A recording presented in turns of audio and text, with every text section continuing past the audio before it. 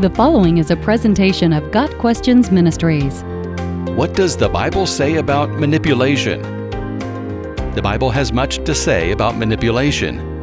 Through examples, principles, and direct commands, Scripture warns us against manipulating others and against allowing ourselves to be manipulated.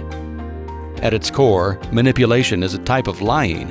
When someone speaks falsely for the purpose of deception, he or she is being manipulative, because to deceive is to manipulate someone into thinking or behaving a certain way. So all of the Bible's prohibitions against lying can be applied to manipulation. Lying is a dreadful sin. Satan is the father of lies. John 8 verse 44. We might also call him the master of manipulation. He manipulated Eve, using half-truths and appeals to her desire for wisdom to deceive her into disobeying God. To this day, Satan manipulates people into traps he sets for them. He masquerades as an angel of light. 2 Corinthians 11 verse 14. He exploits our weaknesses, strokes our pride, and assures us that following a sinful path is in our best interests.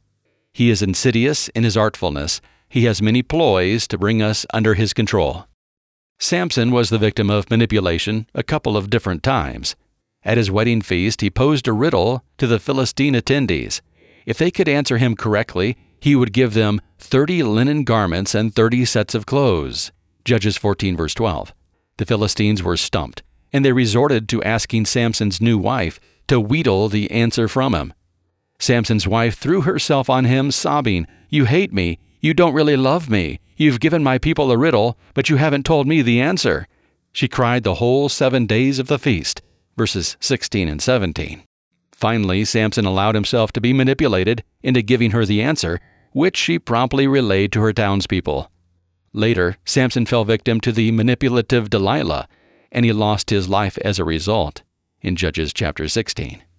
The Bible warns of those who would manipulate us in spiritual matters. The New Testament has many warnings for Christians to be on the lookout for false teachers. We must not be easily deceived.